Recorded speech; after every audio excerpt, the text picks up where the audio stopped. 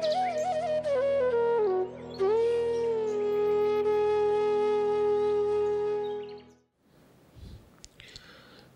next question is from Avinash, 24 years, from Civil Engineering Department.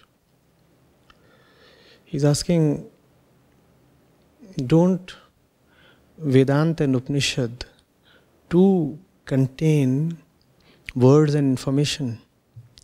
And the mind is prone to forget any information. How is remembering the information contained in the Upanishads useful for self-realization?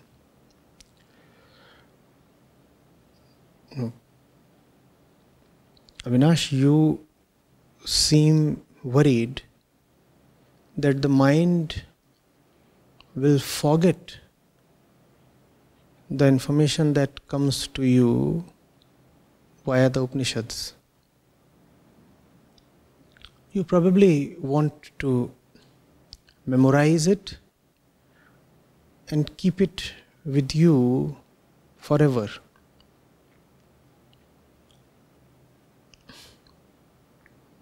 On the contrary, that's not at all the objective of the Upanishads. The Upanishads do not want you to carry them in your mind by way of memory for too long. Let's understand. You see, why does one require Vedanta or Upanishads at all? There has to be a reason. If you're otherwise and already perfectly fine, then why do you require anything additional? You're living your life in your particular way and all is well with you. Then you do not need to read anything, or do you? The Upanishads are not a thing of fashion or a thing of compulsion. You do not go to them just because a lot of people do. Neither must you go to them because religion or tradition demands so. There has to be a substantial reason if you are to go to the Upanishads. The reason is your worried mind. The reason is your taxed and loaded mind. Right?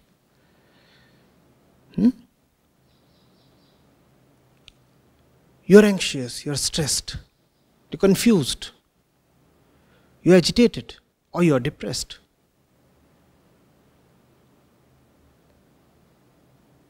In either case, your mind is not healthy.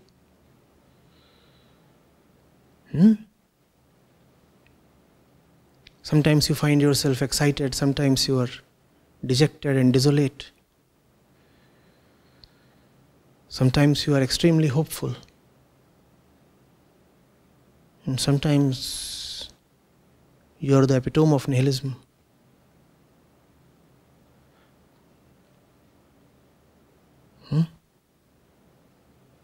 And with this, and due to this diseased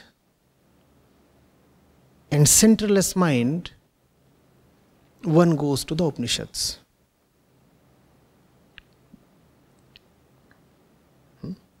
And the Upanishads themselves make it amply clear right at the outset. They say you are diseased in many ways, that's why you have come to us. There are many Shanti parts associated with the various Upanishads, and if you read them, you'll get a fair idea of why the Upanishads were composed in the first place. They want to help you in matters of the mind. They address your fear, they address your insecurity, they address your inner conflicts, they address your ignorance. That's why you go to them. And which means that when you go through the Upanishads, you are already carrying a lot. What is it that you are carrying? Ignorance, conflict, fear, agitation, and then all else. And all this that you are carrying is actually sitting in the mind as information. So it is with a lot of information that you are going to the Upanishads. You are looking at Upanishads as a body of information. Whereas first of all, you should be talking about your own body that is carrying so much information. And it is with this body and body centricity that you are approaching the Upanishads. It's a bundle of, it's a mountain of information that's coming to the Upanishads. And this information is very concretely set in your being. It is not merely a thing of the mind. It is running in your veins. It has become your life matter. Your face has become a depiction of all this knowledge that you are carrying in your mind. Every cell of your body is feeling the burden of this that you are carrying in your mind. In fact, the mind is not much except the informational load that it carries. And we are people with bloated, inflated minds. If some kind of a diagram of our subtle body could be drawn, it would be 99% just the top story. In your day-to-day living, tell me, how much do your knees matter to you? Does the word knee even occur to you usually?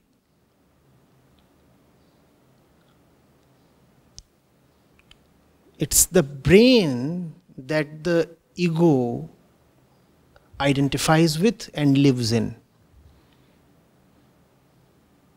Are you getting it?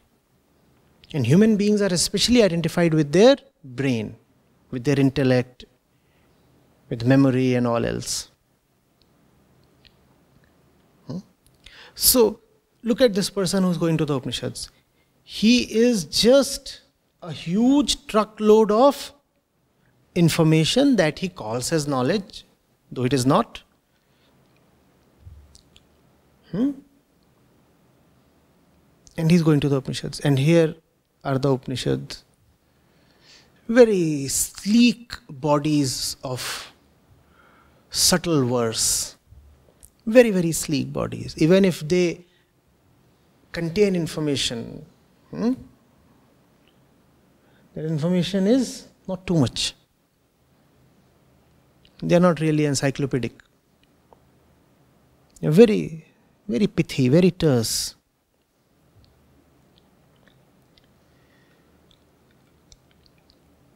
Nevertheless, when you read them, you do get some information, and a lot of information you already have. So what's really happening? The information contained in Upanishads is of a special type. It does not really sit well with the information you already have. The knowledge that the Upanishads give you, and here I am using information and knowledge interchangeably, right? Just for the purpose of this discussion. The knowledge that Upanishads give you does not get co-opted into your existing structure of knowledge. It's a very special and exquisite type of knowledge that the Upanishads contain. You will not be able to absorb it nicely into your existing system. See, you take in some food, and what happens to that food? That food becomes your body, right? That food gets co-opted. That food gets absorbed. Upanishads are not that kind of food that your body can absorb. When Upanishads go in, forget about the body being able to absorb them. They go in and they start destroying all that is false within. Of course, your antibodies spring into action and do whatever they can, but then the Upanishads and their knowledge is too much for the antibodies. Soon your resistances all fail and fall. However, you can still deny the Upanishadic knowledge an outright victory. How do you do that? You do that by playing the biased referee. Remember that ultimately it's you who has to declare the winner. And in spite of the Upanishadic knowledge demonstrating its trueness and superiority, you may still choose to side with your old conditioned knowledge. That can happen. That can still happen. So it is not really automatic that you will read the Upanishad and the knowledge will go in and the knowledge will destroy all the falseness within, and the next morning you will wake up enlightened. That doesn't really happen.